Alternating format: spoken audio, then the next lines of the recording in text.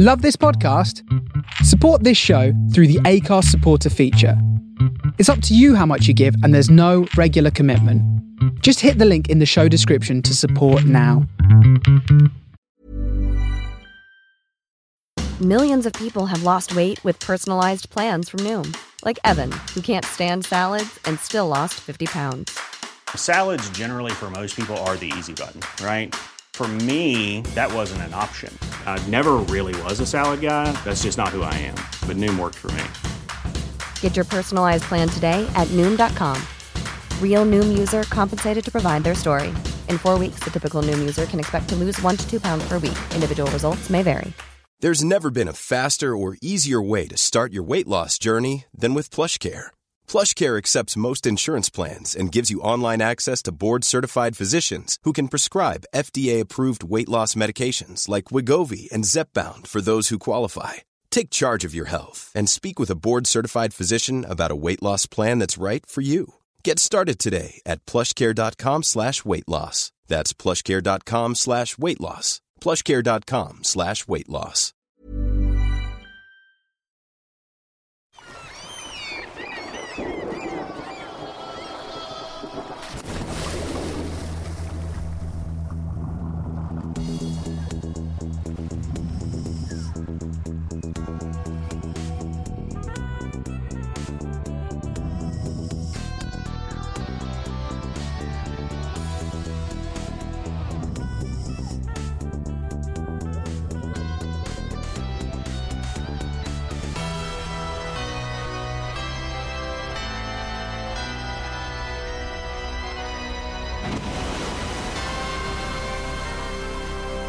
Greetings and welcome to our deep sea domain. This is Under Consultation, an episode-by-episode podcast-type situation through the UK's greatest video game challenge TV show, Games Master. I am one of your hosts, Luke Owen, a podcast host that future podcast hosts will laugh at for being pish. And how are you, Ken? I am Ash Versus. This episode aired on the 9th of January 1997, and would you Adam and Eve it, FIFA 97 is still top of the video game charts despite Diablo being a new entry, the Spice Girls are still top of the pops with 2 Become 1, but we have a new number 1 at the top of the UK box office. It's Star Trek First Contact. No, I'm kidding, it's Evita. Bastard.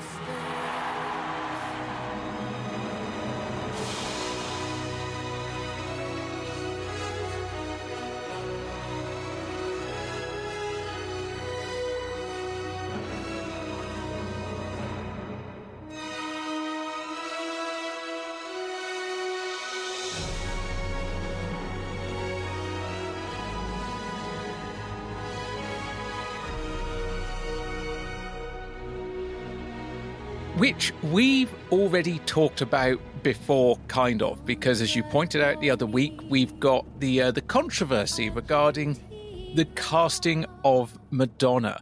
This film really feels like kind of a cursed project because here we are, 1996 going on 1997, 20 years after they started trying to get this shit made.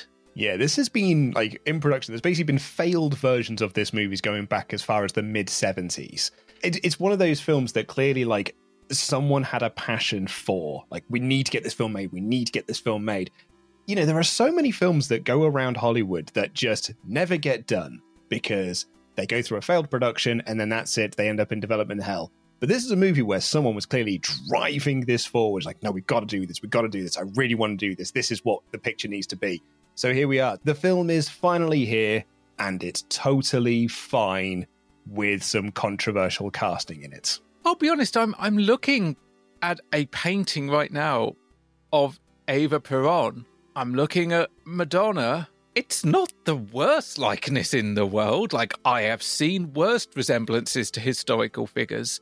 And it's clearly a role that she really, really wanted. She got this role after writing a 4-page letter. And I'm sorry, that's not a letter, that's a dissertation. She wrote a 4-page essay to Parker, basically going, I want to do this role. I want to be this person. Might be a bit controversial, but hey, I want to do it. And apparently, writing essays to directors is a way to get a role in a film. You basically annoy them into casting you. I think probably for Alan Parker as well, who was the director of this movie, it was probably thrilling to find someone else that was as, into this movie, because we talked about that trouble production. It's the same director. In all of those years, Alan Parker was the first person to approach people and be like, we should do a movie version of that musical Evita. Well, that's the thing. This actually happened before it was a musical. This was just a concept album. And they were like, no, we don't want a film. We want to do a stage version. And so the interest in making a film predated the stage show by 2 years. The stage show didn't appear until 1978, but Alan Parker was on them in 1976 going, I want to make this happen. And credit to him. He did. Not a lot of directors that have got real big passion projects get their films made, but credit to Parker. He is one of them. I mean, he must have some excellent connections within Hollywood to get this film done. He's got an interesting filmography, because when I think of Alan Parker, I don't think necessarily of Evita straight away. I think of, unsurprisingly, Pink Floyd's The Wall, also based on a concept album. I think of Bugsy Malone, which has one of the best songs ever if you ever need to end a pie fight. I also forget that he directed the 2016 reboot of Dad's Army. I was going through his filmography and it's like, yeah, okay, that all makes sense. Hang on, Dad's Army. And then I had this sudden thing of like, oh yeah, they did a big screen reboot of Dad's Army, didn't they? That had completely left my mind. And I think it left a lot of people's minds as well, because I don't think it was particularly well received when it came out. No, it left people's minds while it was still being advertised. It only made 12.8 million at the box office. Empire's review of it described the plot as moderately entertaining bunkum and described it as an inessential oddity. That's got a good cast, though. Look at that. Toby Jones, Bill Nighy, Catherine Zeta-Jones, Blake Harrison, Michael Gambon. There are people in the movie. There's only so far Dad's Army as a name can take you. You still need to be good. I mean, the casting, you're right, absolutely bang. This is how little interest we have in Evita. We've moved on to Dad's Army in 2016. Toby Jones, perfect casting for Captain Mannering, in my opinion. Same with Bill Nighy as Sergeant Wilson. Because John Lemercier always felt like the odd one out. He was always the kind of the very kind of smooth, genteel gentleman. And Bill Nighy can carry that off quite well. Michael Gambon as Godfrey. Amazing stuff. Oh, absolutely perfect casting there. This is how cool I am. I'm actually currently rewatching this year's Great British Menu, the theme of which was 100 years of broadcasting. So every course that people suggest is inspired by something from the 100 years of broadcasting. And there were 2 dishes in the first heat and the central heats that were based on Dad's Army, because, it's the BBC and they've got all the archive and stuff. They showed 2 clips from it. 2 clips being when they drop off the £500 in newspaper, because he doesn't want anyone to rob him on the way there. So he thought, if I wrap it in newspaper, people will just think it's half a pound of sausages. And what he's actually bagged up is half a pound of sausages and left the 500 quid somewhere else. And the other clip was, legit, I think one of the funniest scenes in any British sitcom is, your name will also go on the list. What is it? Don't tell him, Pike. Pike, thank you. And both of those clips made me and my wife laugh so much. And it's a brilliant little sitcom. It's a bit of a shame that the big screen one didn't quite hit those. You're not even asking to hit at the same levels, just be nearly as good. But yeah, also Evita is number 1. There you go. And we will find other ways to avoid talking about Evita over the coming weeks. And we've nothing more to say about the Spice Girls other than safe sex or pegging. Could go either way. In the other TV news, January 3rd, the final episode in the second run of the game show Celebrity Squares, presented by Bob Monkhouse, is broadcast on ITV, although it would be revived briefly in 2014 and 2015. On January 6th, Scottish band Texas released their first single, Say What You Want, and on January 7th, the Spice Girls released their debut single, Wannabe, in the United States, where they would make quite the splash in the end. How did that do in the US? I've just had a quick check of Wikipedia. It topped the Billboard Hot 100. Charts in the US are confusing. I mean, we have multiple charts over here, but we just have the UK number one single, and that can be any genre. Whereas the US, you've got the Billboard Top 100, but you've also got the Billboard Country Charts. So you've got the Billboard Top 100. I think you've also got the Billboard Hot 100, which is a different list. So, as an example, Wannabe was top of the Billboard Hot 100. It was 27th of the Adult Top 40. It was 9th in the Latin Pop Airplay, 4th in the Mainstream Top 40, and number 1 in the Rhythmic Billboard charts.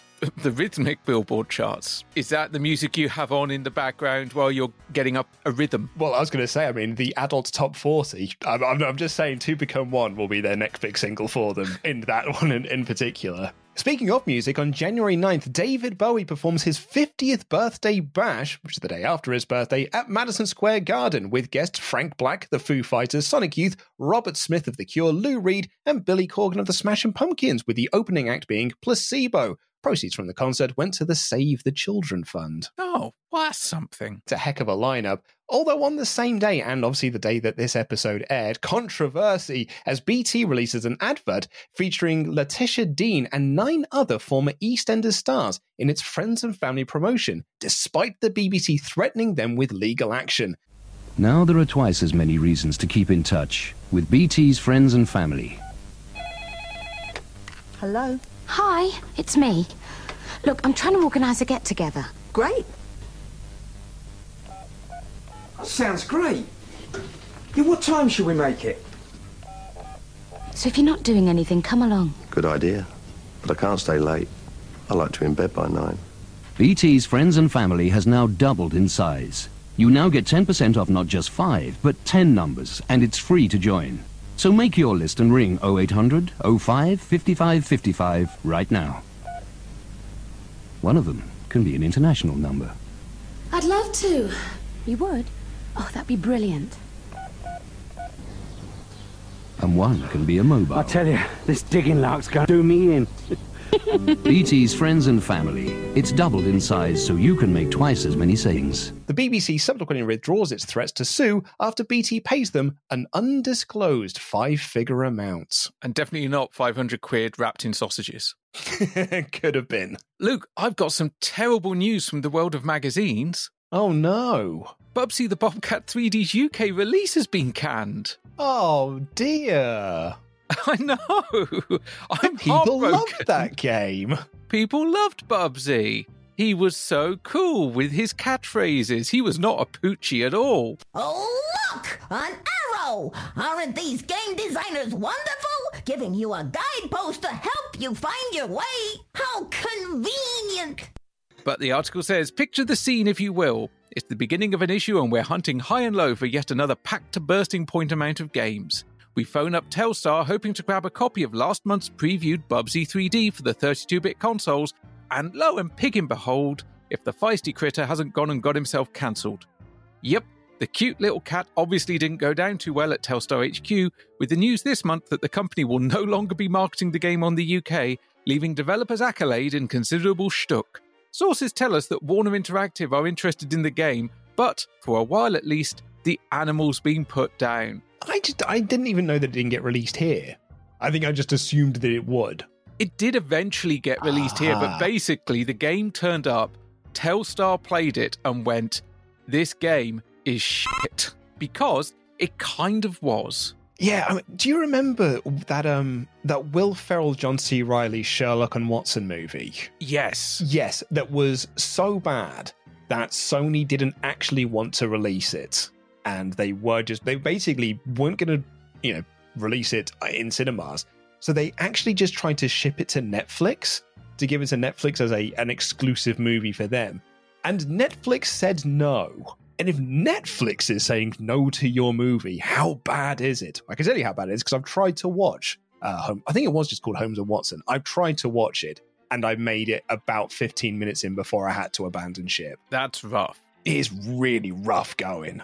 Netflix will release most anything as long as they think there's probably some sort of hypothetical break-even point. And even if there isn't, Amazon won't be far behind. Or, I don't know, Hulu, maybe? You'd have thought Netflix would have been able to sell it just on the fact it's, John C. Reilly and Will Ferrell. They have an audience. They gave Adam Sandler a heck of a lot of money to bring in his audience to Netflix, and that did work. But they took one look at it and were like, nope, don't fancy this one at all. Well, speaking of things being cancelled and ditched, just one other little bit of news. WH Smiths have announced that they are ditching the 16-bit and Saturn software from their game section. Oh, the 16-bit one is almost no surprise. It's amazing it's still there, really. But the Saturn one's a huge blow there and a real telling sign of where we are in 1997. Yeah, it makes PC games the dominant feature in most shops, sharing space with the odd PlayStation title. Over 200 shops now stock PC titles. Control. This is Charlie Detler clearing Stepney Green, POB. Good evening and welcome to Games Master. Now, a lot of viewers were concerned after last week's Girly Special because technically I was wearing a dress. People thought this may have heralded a new direction in the show, and we had comments like appalled, betrayed and nice bumbo, Dominic. Rest assured though, this week we're back and we're harder than ever. Do you know what, Ash? After we had Mario Gate and then the Girly Special, it was quite nice just to have like a regular episode of Games Master. We took essentially a month off while we waited for the book to come around, and then we had those two episodes. So it feels like it's been a while since we've just had a normal episode of Games Master to talk about. You say normal. Luke, this episode opens with a faux battlefield and helmets and pins being pulled out of grenades with teeth and tossed over shoulders. I suppose it's normal by Games Master standards, but it is also a reactionary measure to the presumed backlash over the Girly Special because, war, good God, y'all, what is it good for? Reinforcing testosterone levels, apparently. Exactly. It just shows that they are blokes after all, because technically Dom was wearing a dress last week, but now he's back being blokier than ever. War and guns and that. Yeah, war and guns and casually tossing a grenade off screen to explode, which I'm sure is purely a creative decision and not because they couldn't afford the explosion in the budget. Wonder who they were taking aim at. Anyway, I think we should probably get into our first challenge. What are we playing, Games Master? My first event is on a game that's attracted an unparalleled following amongst new and die-hard game fans, Street Fighter. Today, I've invited 4 players to discover who really is the master of this most demanding game.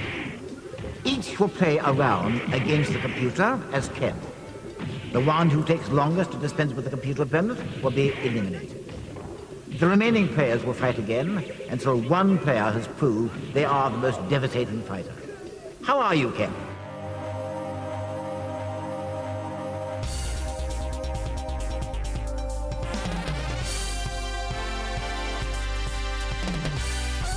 Oh, this is more like it when you talk about being back to usual. We got a Street Fighter, but not just any Street Fighter, Street Fighter 02. This is a awesome little challenge here. The thing I love about this Alpha 2 challenge is that this challenge, this shows why Dom's changes were for the better in terms of Games Master. Because this challenge would not have happened in Series 1, 2, or 3. There wouldn't have been time for it. It actually probably wouldn't have happened in 4 either.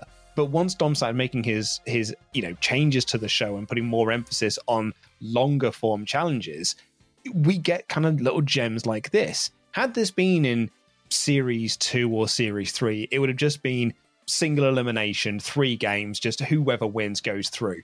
This adds a whole different level of skill and challenge to it. And it makes for an awesome little watch because it's got a great story that goes throughout it as well. I love that we're not just doing a round-robin competition. I just think this is such a clever way of doing this because everyone's got their own tactics. And we do see 3 very different sets of tactics being used to get those fastest times possible. Street Fighter 02, though. I went slightly cross-eyed looking up this title because, of course, I know Japan and Asia and those territories, 02. America, Western territories, Alpha 2. However, Alpha 2 is not just a name change of 02. Alpha 2 contains extra characters and refinement, stuff that they made after and based on feedback from 02.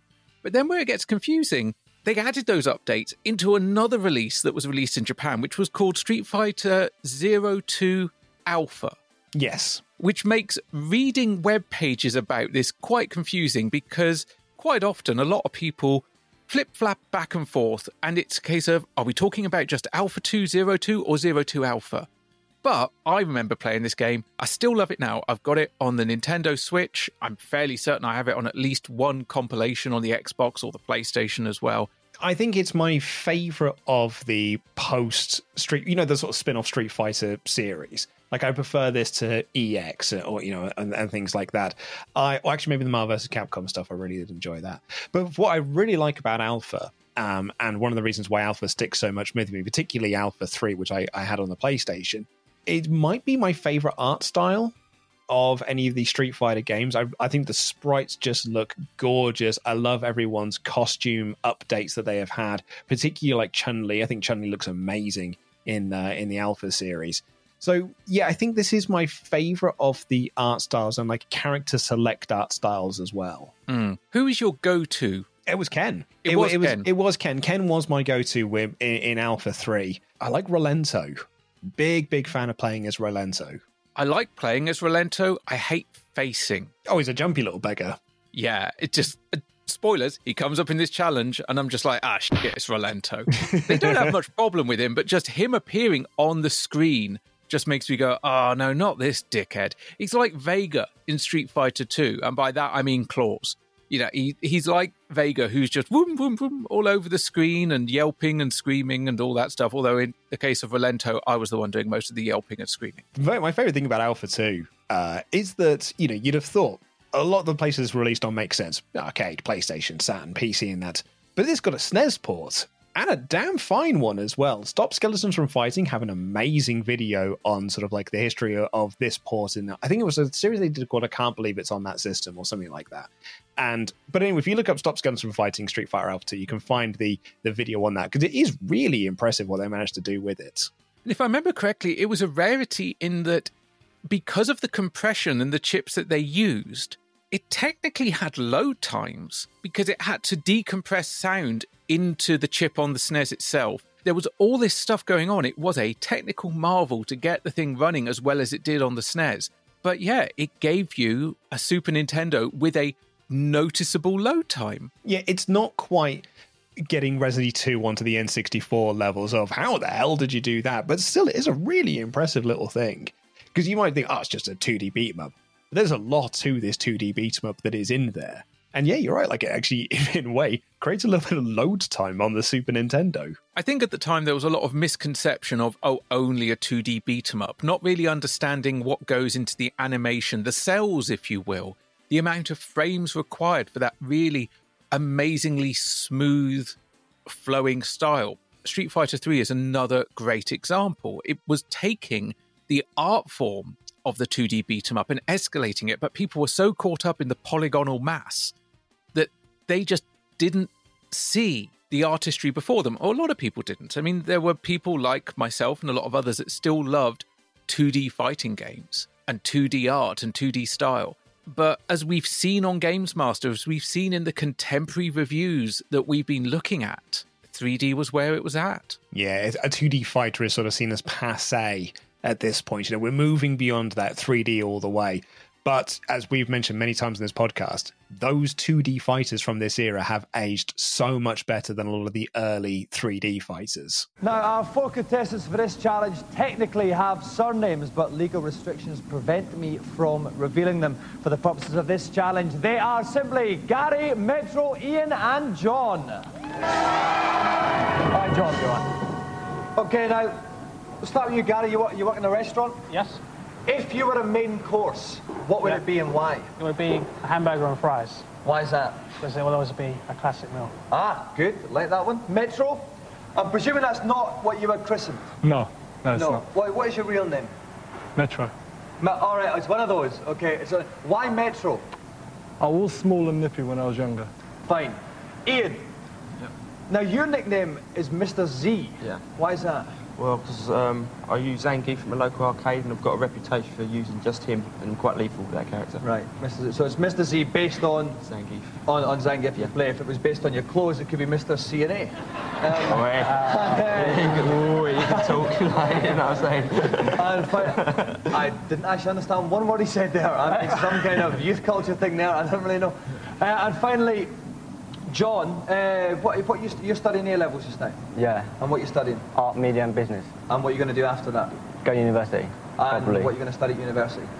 Graphic design. And what are you going to do after that? I haven't got a clue. And were the good old days really that good? Yeah. Yeah, I think so. Playing this game with no surnames, it's Gary, Metro, Ian, and John. Yeah, we can't use surnames for legal reasons. They don't say what those legal reasons are. It's just they can't be said. For legal reasons, I'm guessing those legal reasons, Luke, are legal reasons. But we've got some pretty confident lads here. You know, Gary is a pretty confident guy. In fact, might call himself a bit of a classic, because he is burger and fries if you were to order him in a restaurant. So he works at McDonald's then? Yes, I suppose, because they don't specify which. But, you know, hey, fancy-end restaurants will also serve burgers. He could work at a Wimpy. Great British classic. Oh, absolutely, could do. Metro, now that's not his real name, is it? But what was he christened? Apparently it was christened Metro. Oh, says Dom, one of those. But why Metro? Well, he was small and nippy when he was younger. I guess like a mini Metro. Yes, I suppose that makes more sense. I was trying to think of like the Metro system. But yes, I suppose a mini Metro makes way more sense in that aspect. I actually wasn't sure until just now when I just went, oh, wait, my mum had a mini Metro. They were quite small and nippy, also noisy and cold, but small and nippy. That kind of makes sense. Ian, who claims his nickname is Mr. Z, fuck off. No, it isn't. No one's ever called you that apart from maybe you. We've gone a bit rimmer there, haven't we? Ace. It is absolutely no one. Or maybe one person did. And he's like, yeah, that's my cool nickname. Everybody calls me that. No, they don't. But why do they call him Mr. Z? It's because he's a geefer griefer. The Big Zang is his main, and he allegedly has a rep. Apparently so. I don't buy that for a second. Neither does Dom, because he takes him down a few pegs by going, if the name was based on his clothes, he could be Mr. C&A. Oh, whoa. That is quite a good slam as well. Poor old C&A, though. I love Ian trying to respond to it, just going, hey, and Dom's like, I did not understand a word he said. A higher brow show would have cut that out. Games Master did not. Absolutely not, though. So we move across to John, who's doing his A-levels, and then he's going to go to university and do graphic design, but doesn't know what he's going to do after that, and that's because he's doing graphic design. That's my own little personal slam there on people who do graphics design at university. Amazingly, despite being involved in graphic design, I did not do it at university. I had far better things to waste my time on for a year. But Luke, were the good old days really that good? He is basically unsure. I would be inclined to agree. It's whenever you see those memes on the internet that goes, if you remember this, you had a great childhood. And I'm like, well, that's an incredibly broad generalization. I'm sure some people remember the Grange Hill title sequence that had a miserable time in the 80s. I'm also just going to clarify as well. I'm only slamming people who did graphic design because I did graphic at GCSE. And the only reason I did that is because my friends were doing it and I was being bullied enough as it was, so I didn't want to do home ec. But the problem was I can't draw. So I got a U in my GCSE for doing graphics. Oh, mate. Can't I draw. mean, I'm still looking forward to doing that Art Attack special, but it's going to be a messy one. I should have done home ec because I can cook and I know what I'm doing there, and I probably would have done really well. But actually, it might have been one of my only good GCSEs I could have got. But nope. I was like, I'm going to hang out with my mates instead. I'm going to doss around for a year. And I did. And then I got a U for my troubles. If you'd have done home ec, mate, you could be on Bake Off right now. Yeah, or MasterChef. Could have gone either way. Sega's most successful video game character will finally make an appearance on the Saturn when Sonic Blast is released in March. The game, written by the Japanese Sonic team, is basically a revamped version of the Mega Drive title Sonic 3D, released last month, which featured the spiky one collecting lost little critters known as Flickies. All Sonic's old pads are in the Saturn game, as well as a 3D section ripped straight from Sonic 2. That'll be what they call progress. Well, speaking of people having nostalgia glasses for things that actually are a bit shit, Sonic Blast is arriving here on the Sega Saturn. We were wrong. It's here. It's finally here. A Sonic... Yeah, no. This is here as a just in case Sonic Extreme gets cancelled. And then, oops, Sonic Extreme gets cancelled, so we better rush this through so we can get this out for the Christmas 1996 market. Like, there was a Sonic tie-in animated special that was released around here. I think it was called Sonic Christmas Extreme, and the idea being that it was there to promote Sonic Extreme. But because Sonic Extreme doesn't come out for that Christmas period, they renamed the Christmas special to Sonic's Christmas Blast, to instead promote this game instead, even though at the end of the episode he goes, have an extreme Christmas and not have a blast Christmas. I really want them to have just done the world's worst looping, where he's just at the end like, hey kids, have a blast Christmas. But this was done on a very, very quick scale because, it doesn't look like that Sonic Extreme game's ever going to get done. So this was done in just 8 months. Honestly, the Saturn version looks okay. I mean, we see the Mega Drive version in an episode or two as part of arguably one of the worst celebrity challenges we've had since Series 1 or 2. Like, real dog-egg Robotnik stuff going on. At least she has fun. Oh yeah, she definitely has fun. But the actual game is shown here for the Saturn. I'm looking at it, and then I'm looking at the Mega Drive version, and I'm thinking, this is a nice little upscale, a nice little conversion. Does it truly use the power of the Sega Saturn? No. Does it look like a marked improvement over the Mega Drive original? Yes. Yeah. But anyway, exciting news. There will be a Sonic game for the Saturn. Ish. Do you have any old games for this machine? Or this one?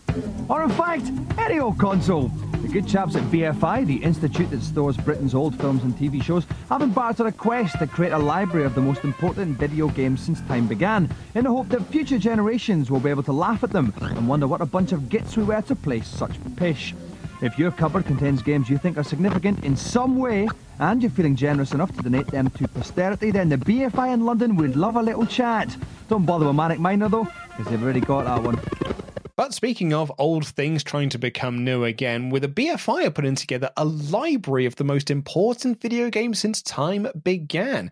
And if you've got them sitting at home, if you have got like some just things sitting around the house and stuff, you can submit them to the BFI. And I think that's a pretty cool thing to do. Like, it's weird that, you know, nowadays people would just keep hold of them and collect them, but this is someone just trying to catalogue the most important games in history. It is one of those cases where the BFI clearly recognise the importance of video games as a medium, but they're still trying to work out how best to approach it. And if you look at the BFI now, they've got huge amounts of stuff on their website to do with video games and narrative and storytelling, whereas here it does seem to be a bit of a case of, what exactly are we doing? I'm not 100% sure, but we're doing something. Yes, it is cataloguing the most important games, but to what end is a different matter. But, you know, hey, they can sort on 8 copies of Manic Miner if they fancy it. They may end up with 8 of them, but even though Dom does warn people, they've already got that one. Speaking of a little bit of retro gaming, I was driving in the car the other day. I was driving to work,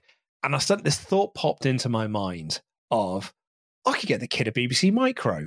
That'd be a fun little thing, because when she's a bit bigger, that could be like a really good educational tool for her. I had a BBC Micro when I was at school, and it was a good little educational tool. And I thought, maybe I'll just go onto eBay, and I bet you I can pick up a BBC Micro dead easy. No, it's a fucking minefield trying to buy a BBC Micro. I thought it'd be a piece of pish, but no, it's actually really hard to like find one that isn't just like a modded version of one, or that's just, you know, it's sold for spare parts and stuff. I know that the college I used to work at still has a functioning BBC Micro in one of the science labs, because there is some sensors that it hooks up to that's it. That those sensors still work, and they don't even use the disk drive anymore. It's just a case of it's hooked up and you just print off the results and you have to manually copy type them in. No, it's not First Contact. This is in fact Borg, the 2-hour interactive movie released for the PC next March.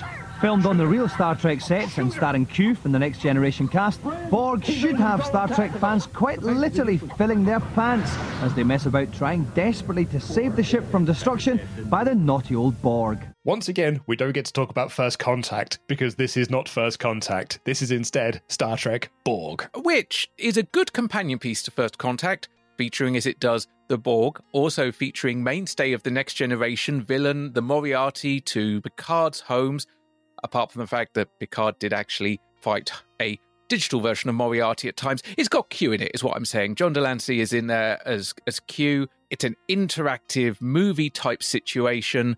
It's a lot of fun. It looks great as well because they filmed it on the real sets with the real costumes and like proper actors and proper script writers. It even had a full original score. When this was released, it got middling reviews at the time. It came under a lot of criticism because the user interface was a little janky. Sometimes you would misclick on things because the focus wasn't quite tight enough. Nowadays, it ranks right up there in the list of best Star Trek games because, whilst yes, the gameplay is still quite janky, it really captures the spirit and the universe that it was set in. It feels like Star Trek.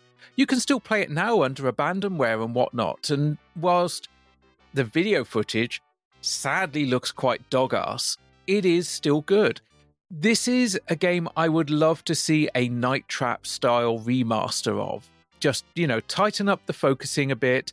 Hopefully you've still got some, quarter-inch tape or some inch tape of the video elements and whatnot, and you can just make something that is a bit easier to run on modern systems. Yeah, it's a game that feels like, especially when you sort of, like we were talking about there, like it wasn't at the time, but it certainly is now. I guess, we didn't realize how good we had it in terms of the game, because when it came out, it was like, it's a totally fine little Star Trek game. But sort of like now you look at it like, oh my god, did you see that it was filmed on the actual set? Writers from TNG were working on this. It had the cast, it had its own score. It was filmed on the Voyager set. It was filmed on, it feels real. It feels like you're actually walking through Star Trek. But at the time, it was like, it's just another FMV game. Although, interestingly, the guy that directed it was James L. Conway, who had worked with John Delancey as Q on an actual episode of Star Trek Voyager. So James L. Conway had directed Star Trek before. He was actually competing to direct First Contact, but lost out to Jonathan Frakes. So this is his kind of consolation hand job, because this was being filmed at the same time as First Contact. They had lots of Borg costumes around and that. Amazingly, not only did he lose out to Jonathan Frakes for First Contact, there was an audiobook made of this game that in itself was directed by Jonathan Frakes.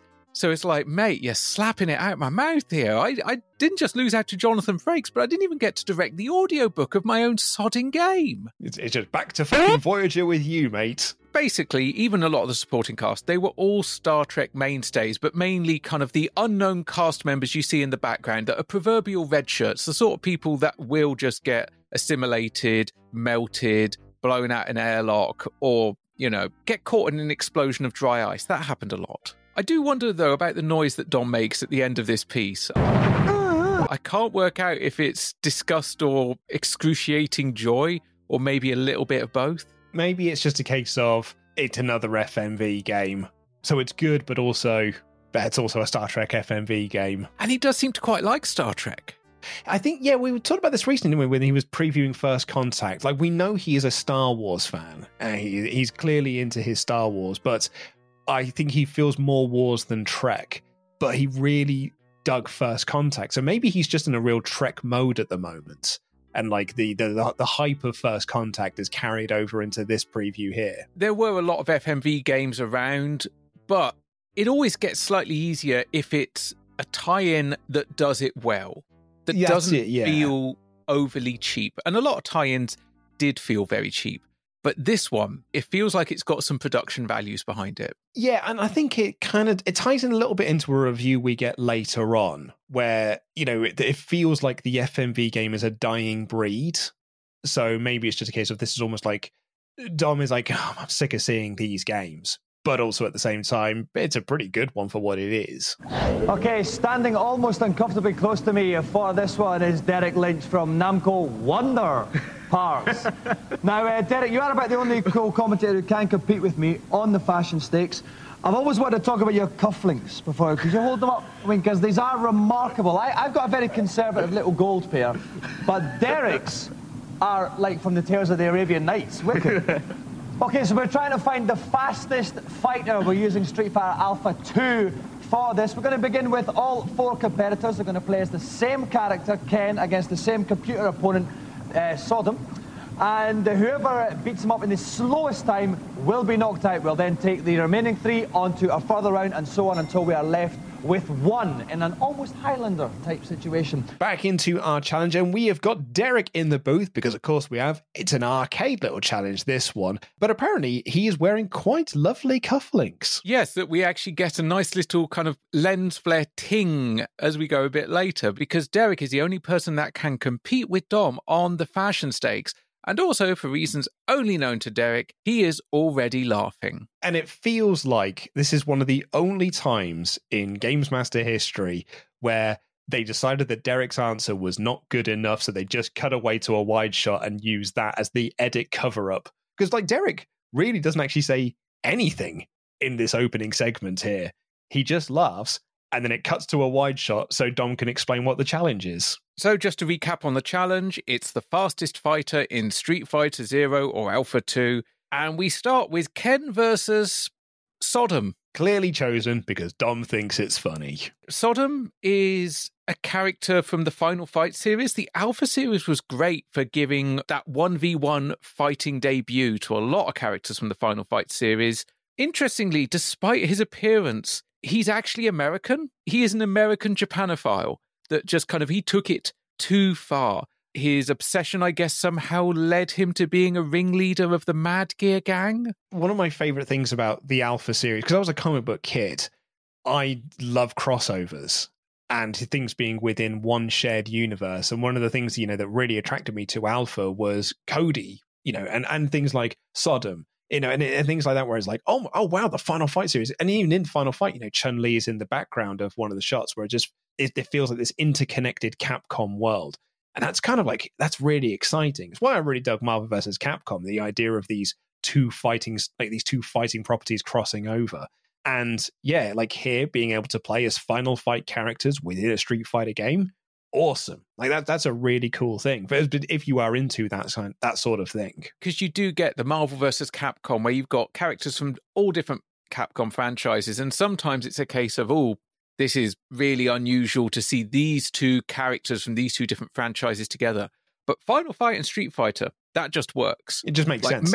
Metro City is part of the Street Fighter universe, as is Saturday Night Slam Masters, because Mike Hagar, mayor of the city, is also a pro wrestler. So it all merges in there. But that also means that Zangief and Mike Hagar would have wrestled each other, which I love.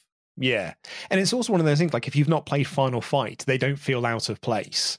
They just sort of feel like they were created for this game. That's how seamlessly they merge in. Whereas you mentioned earlier, characters sort of sticking out like a sore thumb. Phoenix Wright sticks out like a bit of a sore thumb when you come to Marvel vs. Capcom 3. As a Phoenix Wright fan, I was like, oh, awesome, he's in the game. Then you play, it's like, actually, no, this just feels weird. It feels weird to be fighting as Phoenix Wright. Yeah, it's like a case of, oh, cool, my favourite character is in this. But then it's like, well, he's a lawyer, and this is a fighting game. Yeah, ironically, playing as Phoenix Wright feels a bit Phoenix wrong. Hey. Thank you, you're welcome. No objection. I was making fun of Ian a bit earlier, and I think watching him here, that might be why I had sort of a bit of a poking fun at him, because he is confident.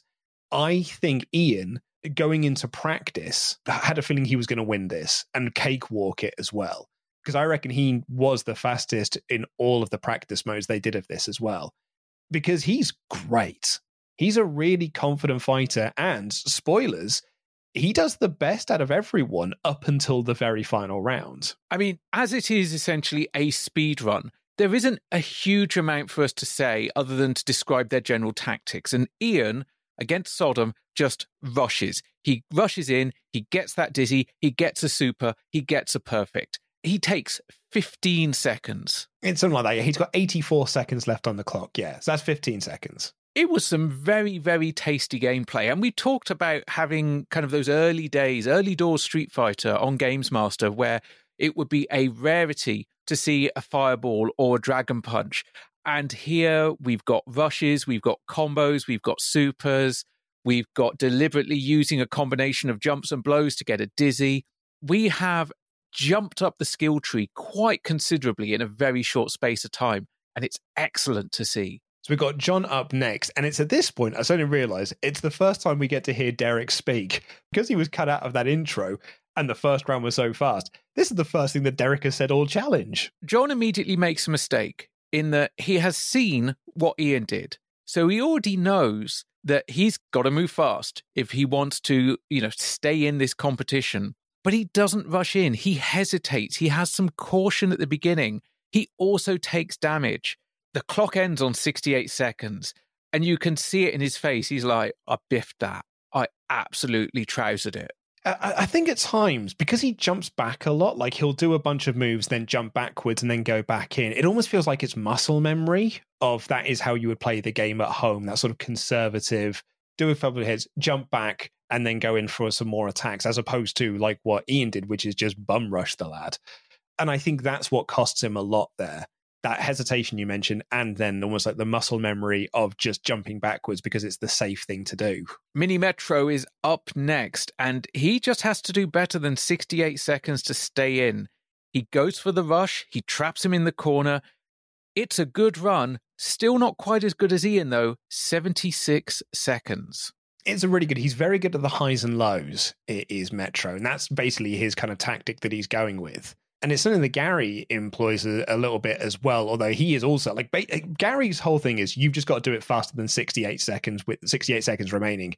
And he does that quite easily because he just destroys Sodom with 81 seconds remaining.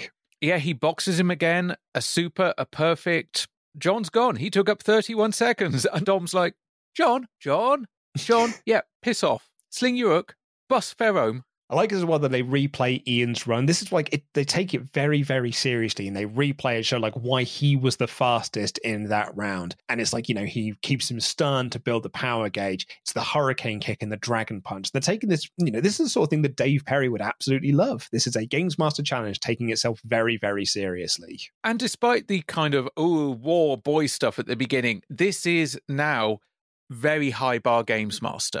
We had the fun and games of last week and the girly episode and all those japes.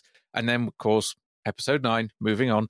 And this is such a dizzying high because we're not just getting a fun and well-constructed challenge, but we're getting a fun and well-constructed challenge with people that definitely know how to play the game. Maybe this is something that we'll come back to when we do the wrap-up of this episode, but it sort of disproves some of what Dom thinks about why Series 6 works, or what made Games Master, because for me as a Games Master viewer, this is the sort of thing that does attract me to the show. A really good challenge with really good players being really good at it.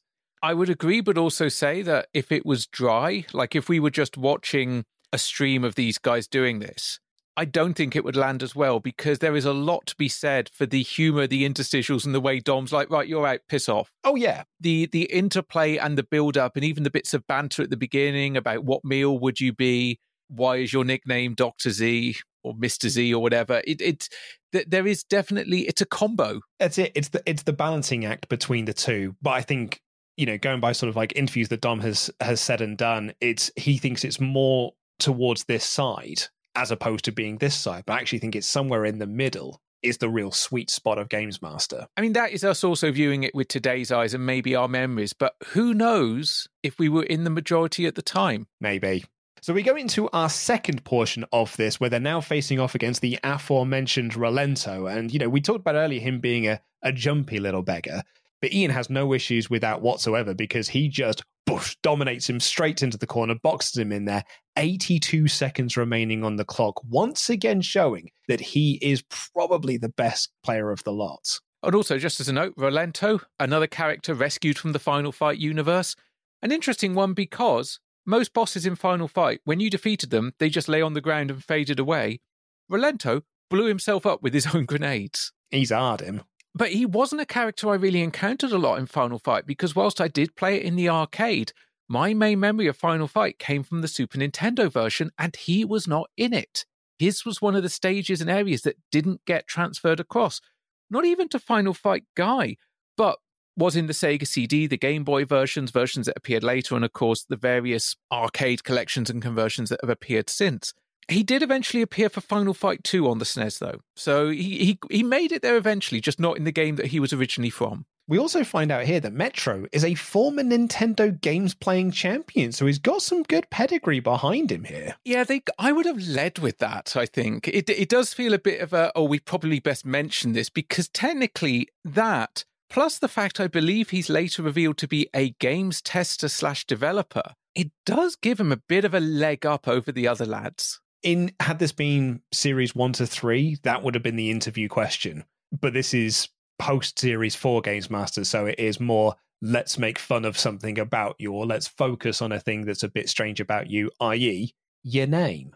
But Metro gets in there, he gets a dizzy super quick. He does, yeah, really, really quick, does a super move, but that takes its time to get done. So while Ian had 82 seconds remaining, Metro has 81 seconds remaining on the clock. It's a real oh, that was close. Like if you watch people attempting to do speedrun world records and you know that they have done it, but there's a final bit of animation that needs to be finished first. Castlevania is a great example of this, when you defeat the Cookie Monster boss and then it's that waiting to catch the orb, which takes 2 to 3 seconds.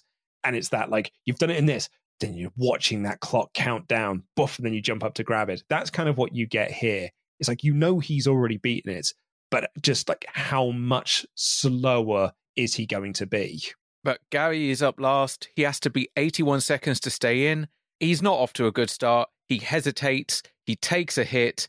And, the clock drops below 80. Why carry on? You're done. Get out. He's not going to do it. We're in 78. Stop now, Gary. Spare yourself the embarrassment. Metro and Ian are going to the final. Gary, get your bus. Gary, I'm not joking. Go. It's over, Gary. You got 61 seconds. Off, Gary, before I have to kick you in. Thank you, Gary. Off you go. He carries on though, he's still playing there. And they're shouting, Gary, stop playing. Gary, you're done. I'm not joking. Go, your bus is waiting for you. Don't make Dom come over there and kick you in. You mentioned there was the hesitation. Once Rolento rolled away and he took a hit, I was yeah, he's done. Because it took 10 seconds. That whole sequence. 10 seconds has already gone off his timer, which means he needed 9 seconds essentially to get an entire health bar off of him. And that was never happening. Never going to happen in a month of Sundays. So we're now going into this final round. And I think it is safe to say that Ian is the favourite. He has been the fastest in both of the first 2 rounds. In fact, they even point out, on average, he's 4 seconds quicker than Metro is. So he stands in really good stead here to win this golden joystick. You're absolutely right. And there is basically, it's in the first moment of Ian's go where you just realise it's nipples north. It's over for him. And it's just Chun-Li lands the first blow. Yeah. As soon as Chun lands that first hit, it throws him. He loses his timing. He loses his momentum. He loses his confidence. That's the key to this here, because this goes horribly wrong for Ian, because she gets the first hit and then she is all over the place.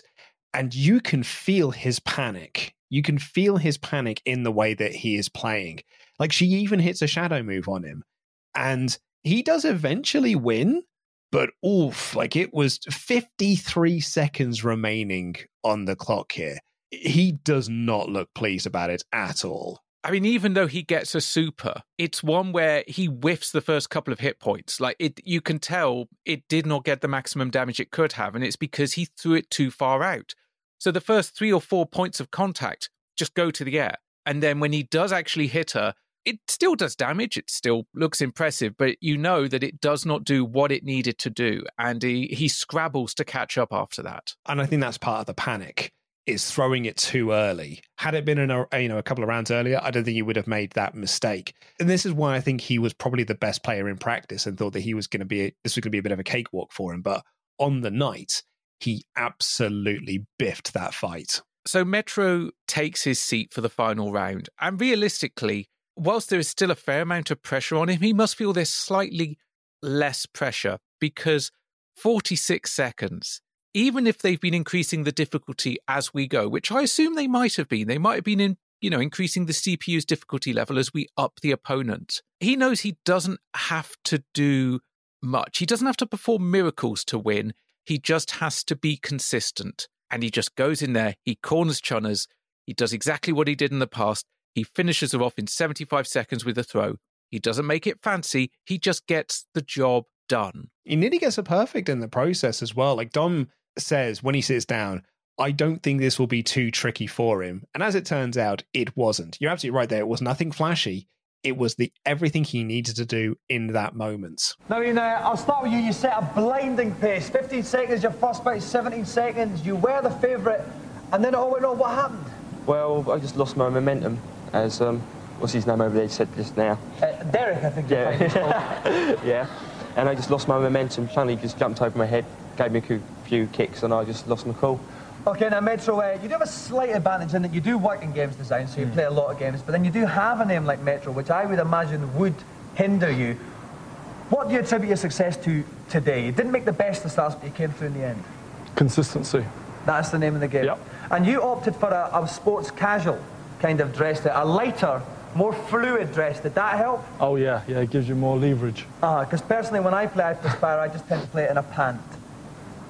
At home, obviously. At home, down in the arcades, I go silly. Anything you want, Metro. Right. And we go to the post-match, and Ian's like, yeah, what's his name over there was right. And Tom is quite indignant in this one. He's like, Derek Lynch, co-commentator, been here for a couple of seasons. You might have seen him. Yeah, exactly. Show some bloody respect to him. And that's when Dom does drop the kind of... drops the brass elephant into the room by going... You do have a slight advantage, Metro, because you work in game design, don't you? It was not the game design that helped him. As is Games Master, it was the free-flowing clothes that actually was the key to his success. Pants and all of that. A loose-fitting pant, and also helped overcome the handicap that was being called Metro. When they started talking about pants and stuff like here, I had a note where I was like, do you remember back in that Games Master magazine interview where he did, it's like, I don't say pants anymore. I feel like he said pants a lot in this series. He said pants a lot. Kirk said pants a lot. Trousers, pants, general lower half wearing, going commando with the girly episode last week. There's still a lot of pants about. We're going to take a short break. Here in the second half, our special guest is Deepak Verma, Sanjay from EastEnders. Of course, they don't have adverts on BBC One, so I'm going to sit down next to Deepak and guide him gently but firmly through this commercial break.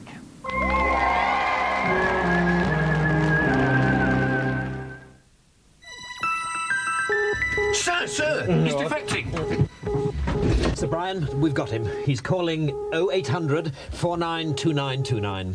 He's gone over to... Barclaycard. To Barclaycard. He's swapping his old credit card for a Barclaycard and they're knocking £150 off the balance. Sorry to wake you, Sir Brian. Technical problem. Now, let's see. Ow! Call 0800 492929 and defect now. Guess what we've done to the price of selected spectacles in the Dolland & Aitchison sale? That's right. We've cut them in half. Morning. Morning, Dad. Oh, yeah. I must sort out that loan. But I can't get to the bank. Hello! There's a new convenient way to get an unsecured personal loan. Call Lombard Direct. Free on 0800 215,000. 24 hours a day. We have loans from £800 to £15,000 for almost anything, and our rates are low.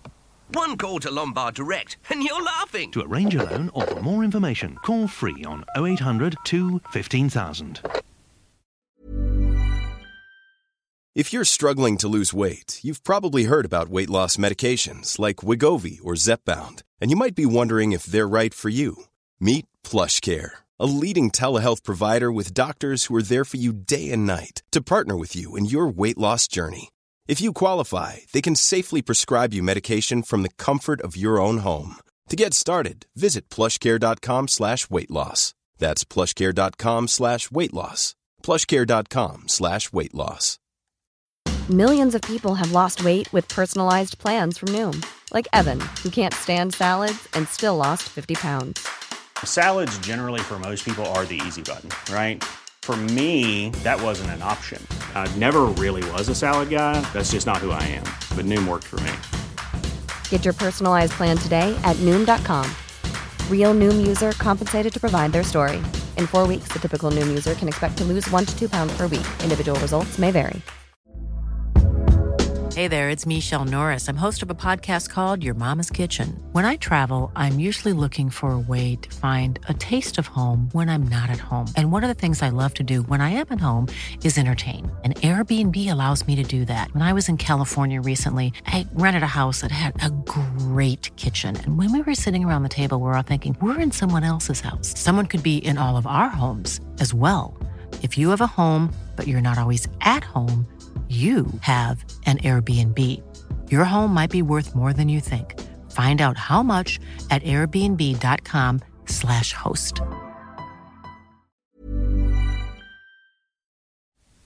Introducing Duracell Power Check, the new generation of battery with a built-in power gauge that tells you how much power is left in your battery anytime, anywhere.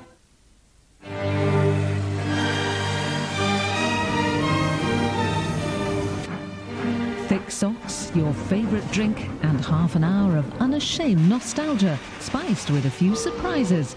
What better way to spend a winter evening? Classic Trains, tonight at 8:30 on 4.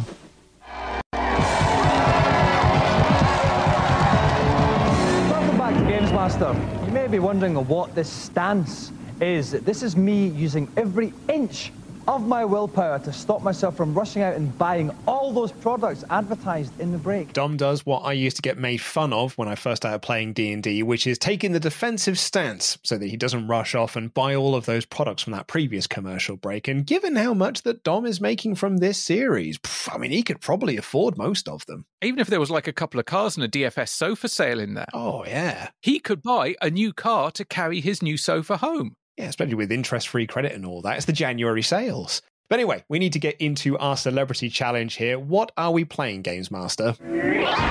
My second game tonight is also a sequel. It is the ferocious Destruction Derby 2 on the PlayStation. My contestant challenge will be perfectly simple. Survive for 2 minutes and a total destruction derby. The lights on the indicator in the bottom right of the screen show how damaged each area of the car is. If a light is black, one more hit there will spell disaster. Good luck and start your engines.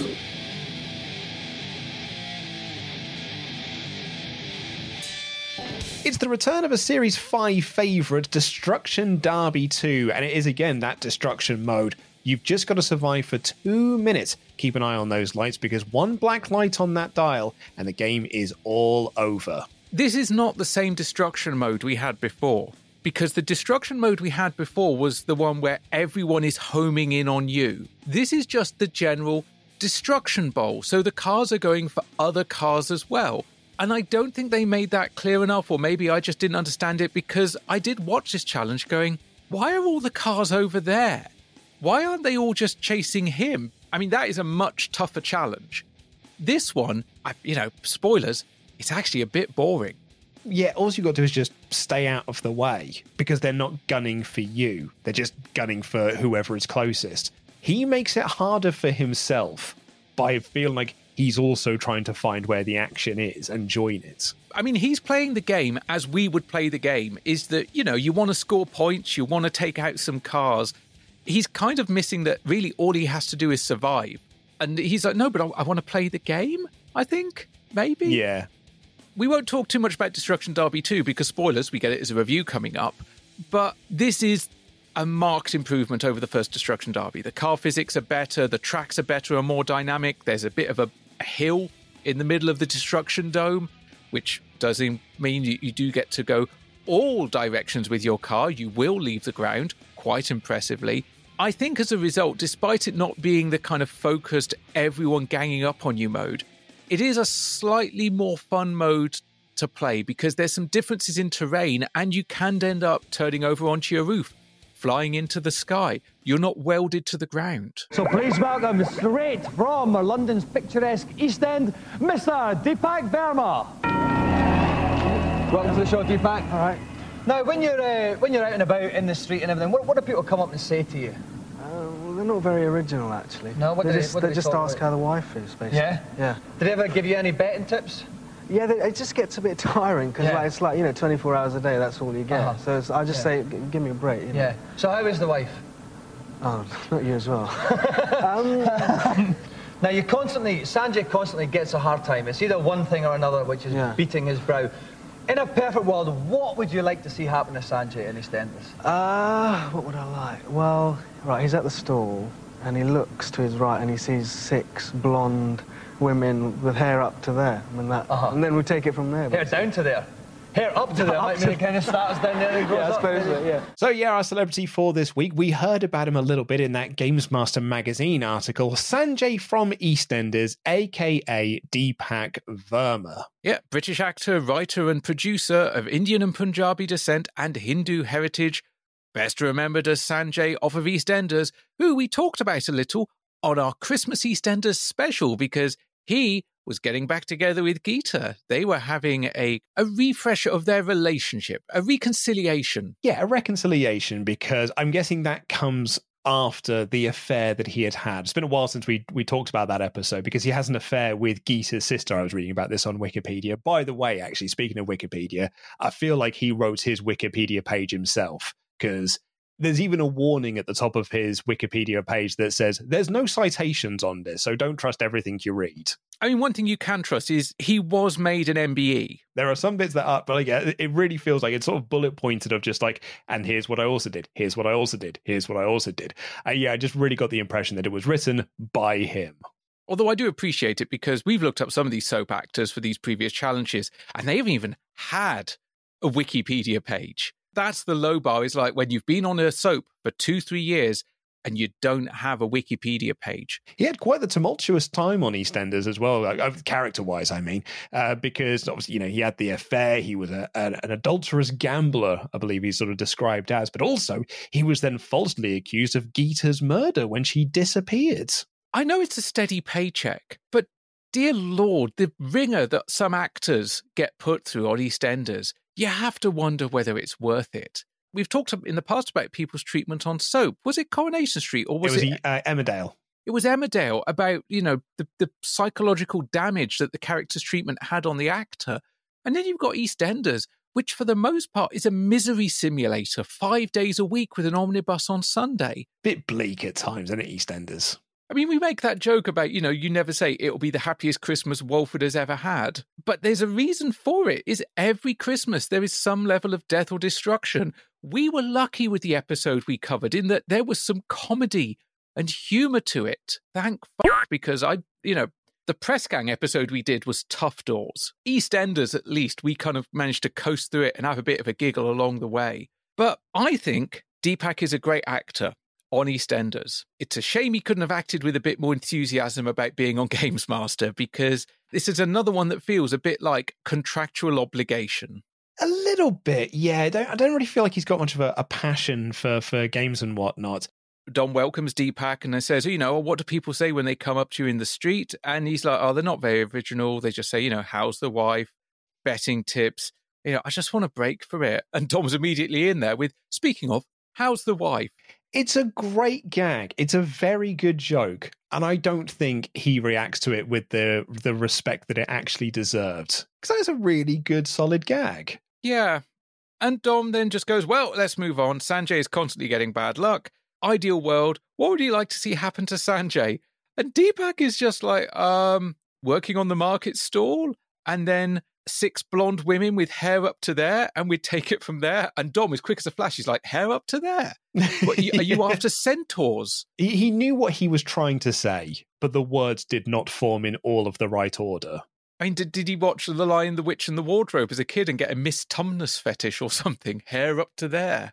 But the obligatory banter over, Deepak goes over to take his seat, and Dom goes to the box. And whoops vicar, if it isn't Rick Henderson beside me in the commentary box. Rick, if you could be any character in EastEnders, who would it be and why? Well, it'd have to be Bianca, because after the other week I've got kind of a taste for short women's clothing. Right, okay, we don't need to go any more into that.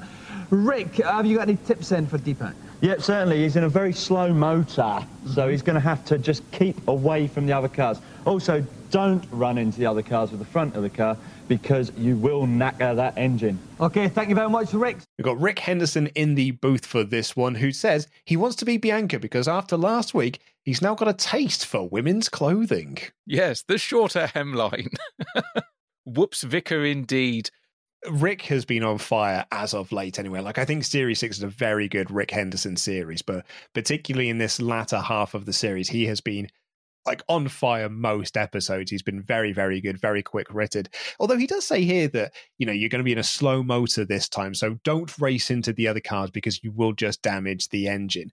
Which is funny as well, because the idea behind Destruction Derby 2, which we'll talk a little bit more about next week, was trying to be a more American version, so less focus on the classic English banger car and more like a NASCAR situation. So it is funny that Rick's talking here about this being a slower motor, but his advice is very, very clear. Do not drive into the other cars. So what's the first thing that Sanjay does here?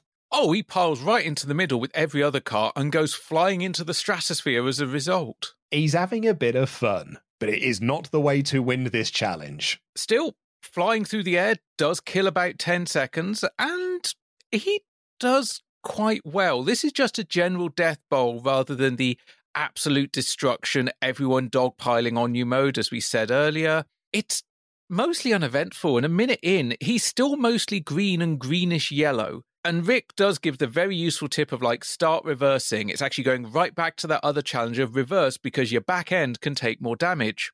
Misses. It's funny as well, because the second that Rick says that, you see Deepak slam on the brake and then start reversing. Like, he, I mean, spoilers, wins this challenge through Rick's advice. Rick is essentially coaching him through this. All that's missing is after Rick says that and he starts reversing, it's him just looking over his shoulder and going, thumbs up, cheers, mate. He does take a couple more tumbles. He does get thrown into the air a couple more times, lands on his roof. He ends the challenge in pretty good nick. Like, it's not, at no point does it ever truly feel dangerous and like he might lose. Yeah, he's only got like one, on the left-hand side, he's got one red light. So he was never like in any massive danger, I don't think, of losing this, particularly when he only had like, 10 seconds left when that red light comes up. All he had to do was just stay out of the way, and he basically does that. So yeah, thanks to Rick Henderson, Deepak wins the challenge. Well done, Deepak. Nice one, mate.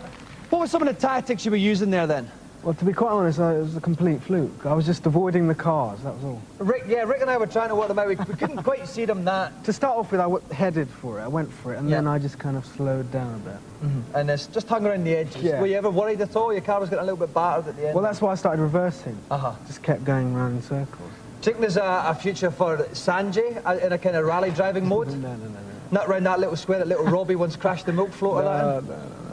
It's a thought, that's why I'm a presenter of this show and not any EastEnders scriptwriter. And in the post-match, he thinks he won on a complete fluke. He says he was just avoiding the cars as best he can. Well, not that good at times. And Dom wonders, is there a future for Sanjay as a rally driver?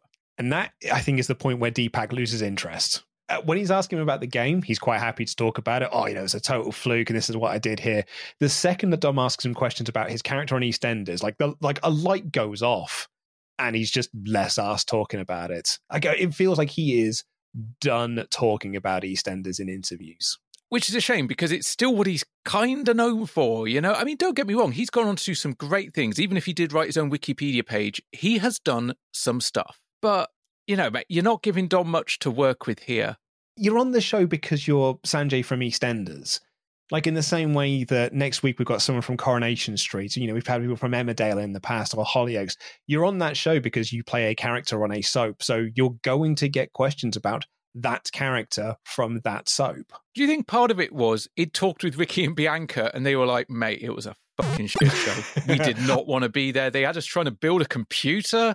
I just wanted to play FIFA on the Mega Drive. I don't know what was going on. I guarantee you, Ricky and Bianca never even mentioned they were on Games Master on set. Like, what did you do? What did you do that weekend? Nothing. Definitely don't watch Channel 4 at 6:30 on a Thursday. First up, shave all your hair off, grab a hammer and smash things up. No, it's not a Millwall home game, it's Trash It. In Trash It, you take your hammer and smash down the entire level. You then use your vacuum cleaner to suck all the pieces up, and you go around collecting Timmies, who are little men running around the levels. With everything you've collected, you can go to the hammer shop and buy one of over 30 new hammers. With the bigger hammers, you can progress further through the game. There are 90 Hammertastic levels, but of course there's also a battle mode, and in battle mode, you basically have up to 4 people using the PlayStation's multi-tap. running around frantically trying to find the bell. The first player to ring the bell is the winner. It's nice to see an original game every now and then, but Crash It is just nothing special. It's average.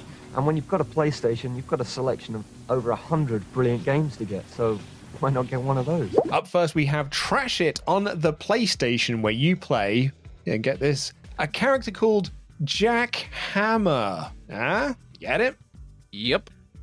Yeah, basically you just smash up some stuff, then you vacuum. Also, just going to say here, you vacuum it up. Hoover is a brand name. To go full Alan Partridge there. But yeah, you hammer stuff, then you vacuum it, and then you buy bigger hammers. I'll be honest, they're more positive about this game than everyone else was. This was a PAL-only game, and that says a lot. Developed by Rage Software, came out for the PlayStation, the Saturn, and MS-DOS. And let's see, Saturn Power gave it 51%, Sega Saturn Magazine gave it 38%. We don't get a score from Play's Tom Sargent, but he labelled it as an unusual puzzle-cum-platform game that plays too sluggishly and becomes repetitive far too soon. A 16-bit game at a 32-bit price. Woof. I feel that Rick and Ed's score here of 75%, which is, a lot higher than Sega Saturn Magazine giving it 38, is off the back of the multiplayer, because we've talked about this a lot on Games Master. They're really into multiplayer stuff at the moment. Ed even says at the end, it's an original game, but it's not very good. It's a bit average. But it's the multiplayer where the real fun is. And if you've had a bit of fun with the multiplayer, then maybe that's where your score is coming from rather than the single player aspect. Unfortunately, we can't show you half of the scenes in Phantasmagoria 2, because otherwise your mum and dad will write us nasty complaining letters. Now, Phantasmagoria 2 has actually got rid of the original 2 characters, got rid of the original plot, and introduced a brand new plot. It's a point-and-click adventure game with some incredibly complex puzzles later on. The most impressive part are the full-motion video sections with real actors on real movie sets, and it looks really, really impressive. Now, Phantasmagoria 2 has been rated an 18 certificate, and that's because it is so gory, it's unbelievable. If you thought Phantasmagoria, especially the trowel scene, was gory, that's nothing in comparison. The criticism that the first one actually received have been improved upon immensely. The plot itself isn't just schlock B-movie horror, and it's bloodier than a vampire convention. Up next is Phantasmagoria 2, A Puzzle of Flesh on the PC, which is a sequel to Phantasmagoria, but it is more of an anthology thing as opposed to being a direct sequel. It's sort of a new game, but with the same title. Same title, no characters, no connections tied to the predecessor. They tried to Season of the Witch it, really. This was their attempt at doing a Halloween 3, which is, same name, but different set of circumstances, different set of creatives. It was also a lot higher budget, because whilst the first game was shot against a blue screen with superimposed backgrounds, this was filmed on set and on location. We even saw that in Series 4. We got the set visit to Phantasmagoria. I think so, yeah. Yeah, we did. And then this one, no, they went super big budget on it. They shot around Seattle, Washington from February to September 96. They shot on digital Betacam. There was nearly 4.5 hours of video and over 200 pages of scripting. The game, I think, gets a lot more praise here. 85% this gets here. Rick talking about it's an 18. It's very, very gory. It's bloodier than a vampire convention. And they sort of putting over, Ed mentioned what you talked about there, the real actors, real sets, and this, that, and the other. And it feels as though Games Master enjoy the controversy of the game. This game was banned in Singapore and it was heavily censored elsewhere. They kind of enjoyed that aspect of it. But when you look at other reviews, people were not kind to this game at all. The one that really jumped out to me was GameSpot's review, which reads, "As the credits rolled, all I felt was regret.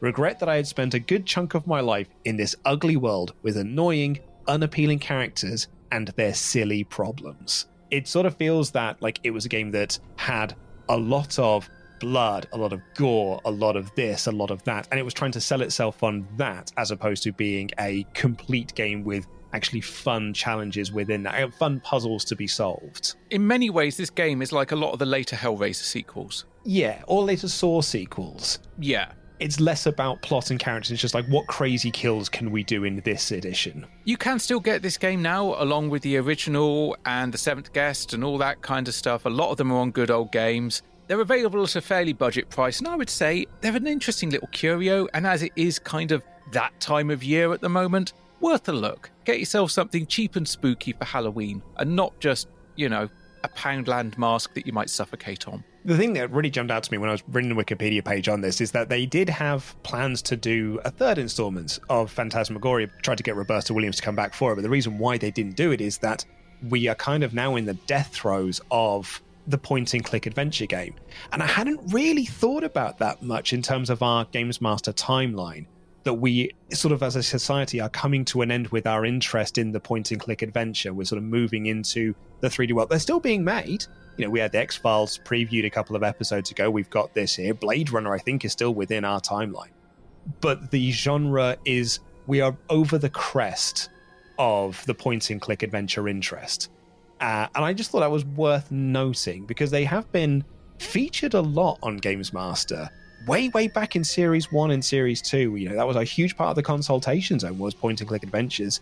And here we are, we're now kind of in the dying days of them. And it's so peculiar because that was 1997. Now here we are, 25 years later.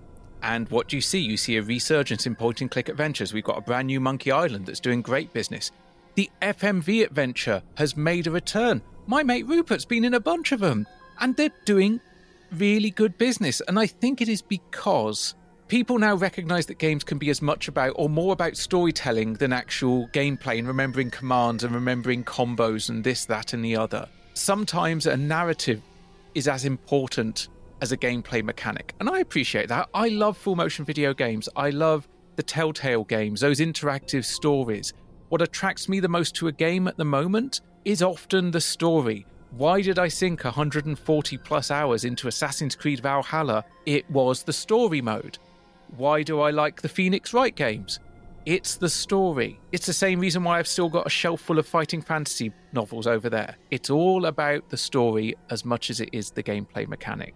And it always has been for me, and it's just nice that gaming society as a whole has begun to recognise that again. In Cool Borders, you can whiz around on a snowboard like that bloke from Jamiroquai. Unlike him, though, you don't have to be a git. When I first saw Cool Borders, I was amazed at the actual quality of graphics. Alpine Surfer, which is an arcade machine, hasn't got as good. This is absolutely superb, and to be honest, it well deserves the phrase radical.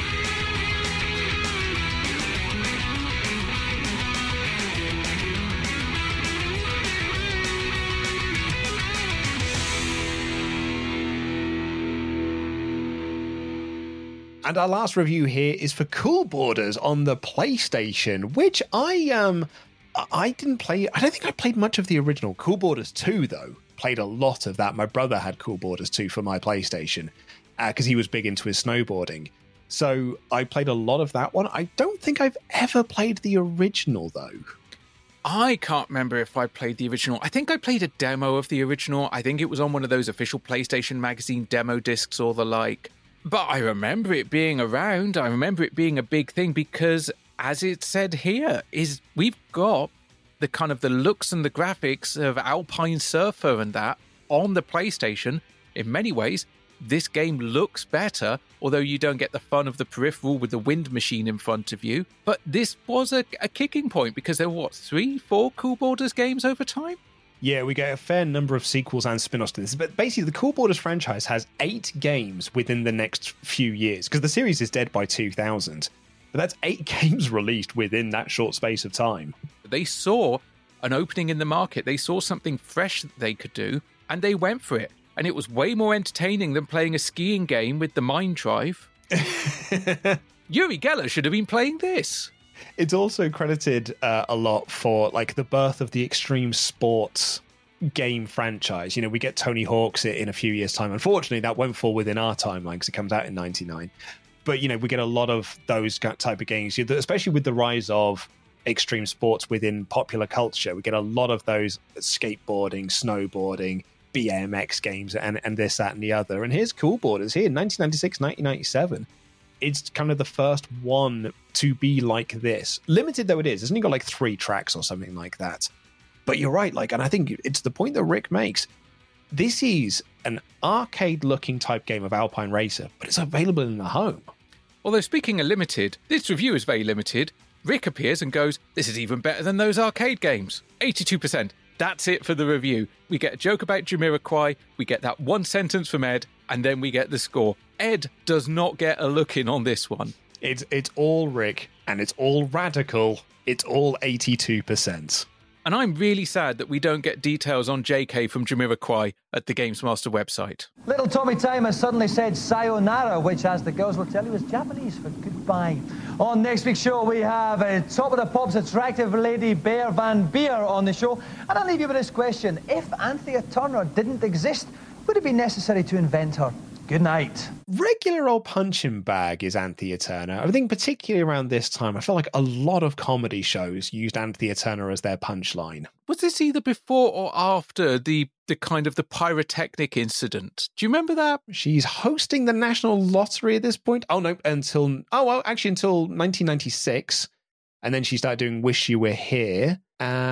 She got sacked from GMTV because Eamon Holmes asked her to be sacked. Oof, this is a rough one. Her autobiography, Fools Rush In, for which she was paid an estimated £400,000 advance, sold 451 copies. Oof. So 451 fools rushed in.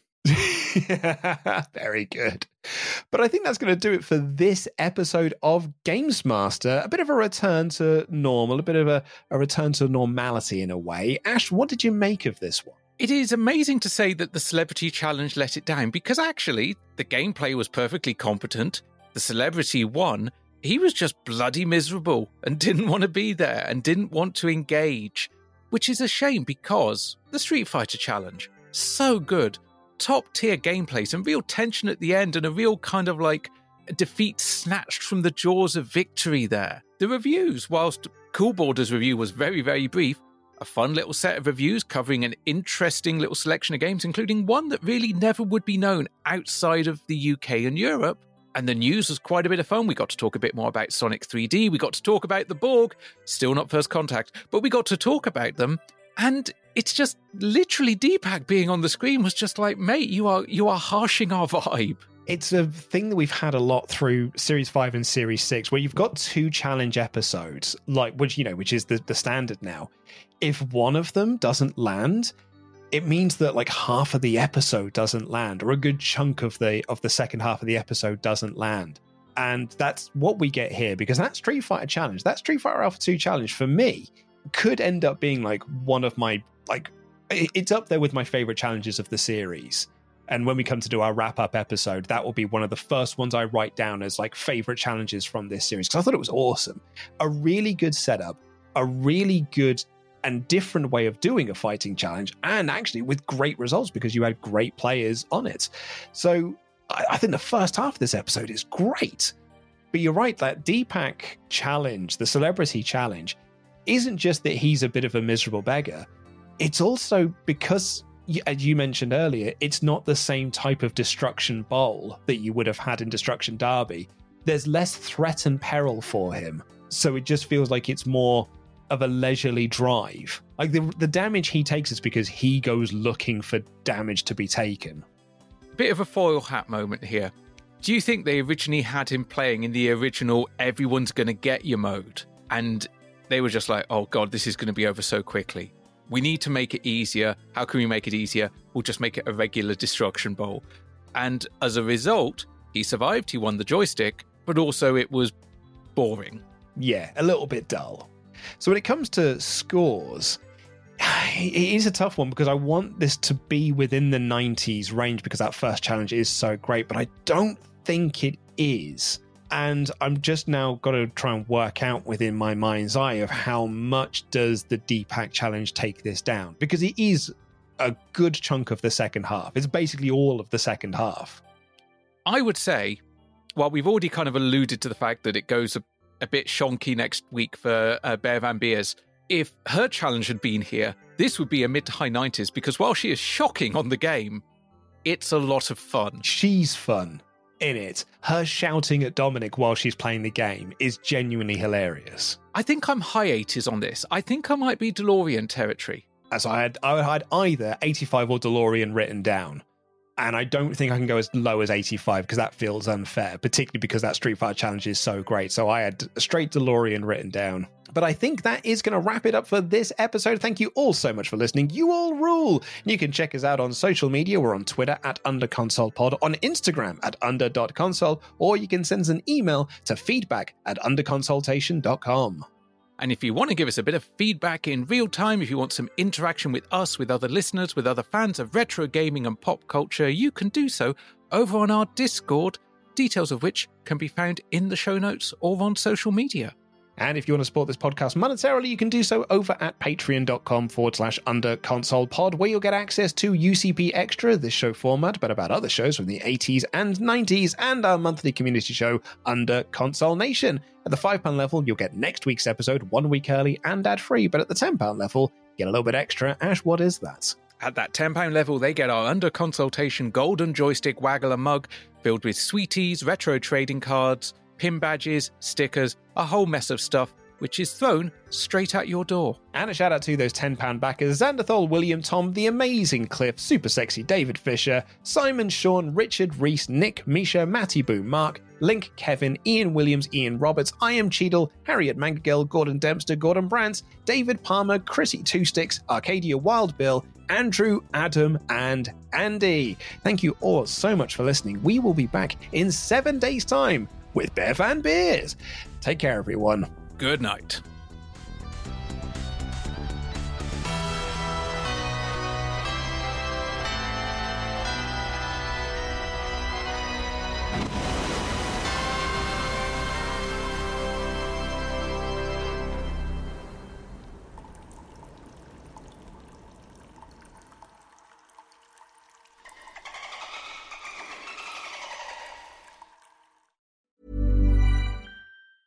Hi, I'm Daniel, founder of Pretty Litter. Did you know cats tend to hide symptoms of sickness and pain? I learned this the hard way after losing my cat, Gingy. So I created Pretty Litter, a health monitoring litter that helps detect early signs of illness by changing colors, saving you money and potentially your cat's life. Pretty Litter is veterinarian developed, and it's the easiest way to keep tabs on your fur baby's health right at home. Go to prettylitter.com and use code ACAST for 20% off your first order and a free cat toy. Terms and conditions apply. See site for details. Even when we're on a budget, we still deserve nice things.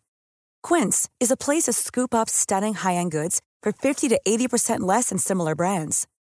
They have buttery soft cashmere sweaters starting at $50, luxurious Italian leather bags, and so much more. Plus, Quince only works with factories that use safe, ethical, and responsible manufacturing. Get the high-end goods you'll love without the high price tag with Quince.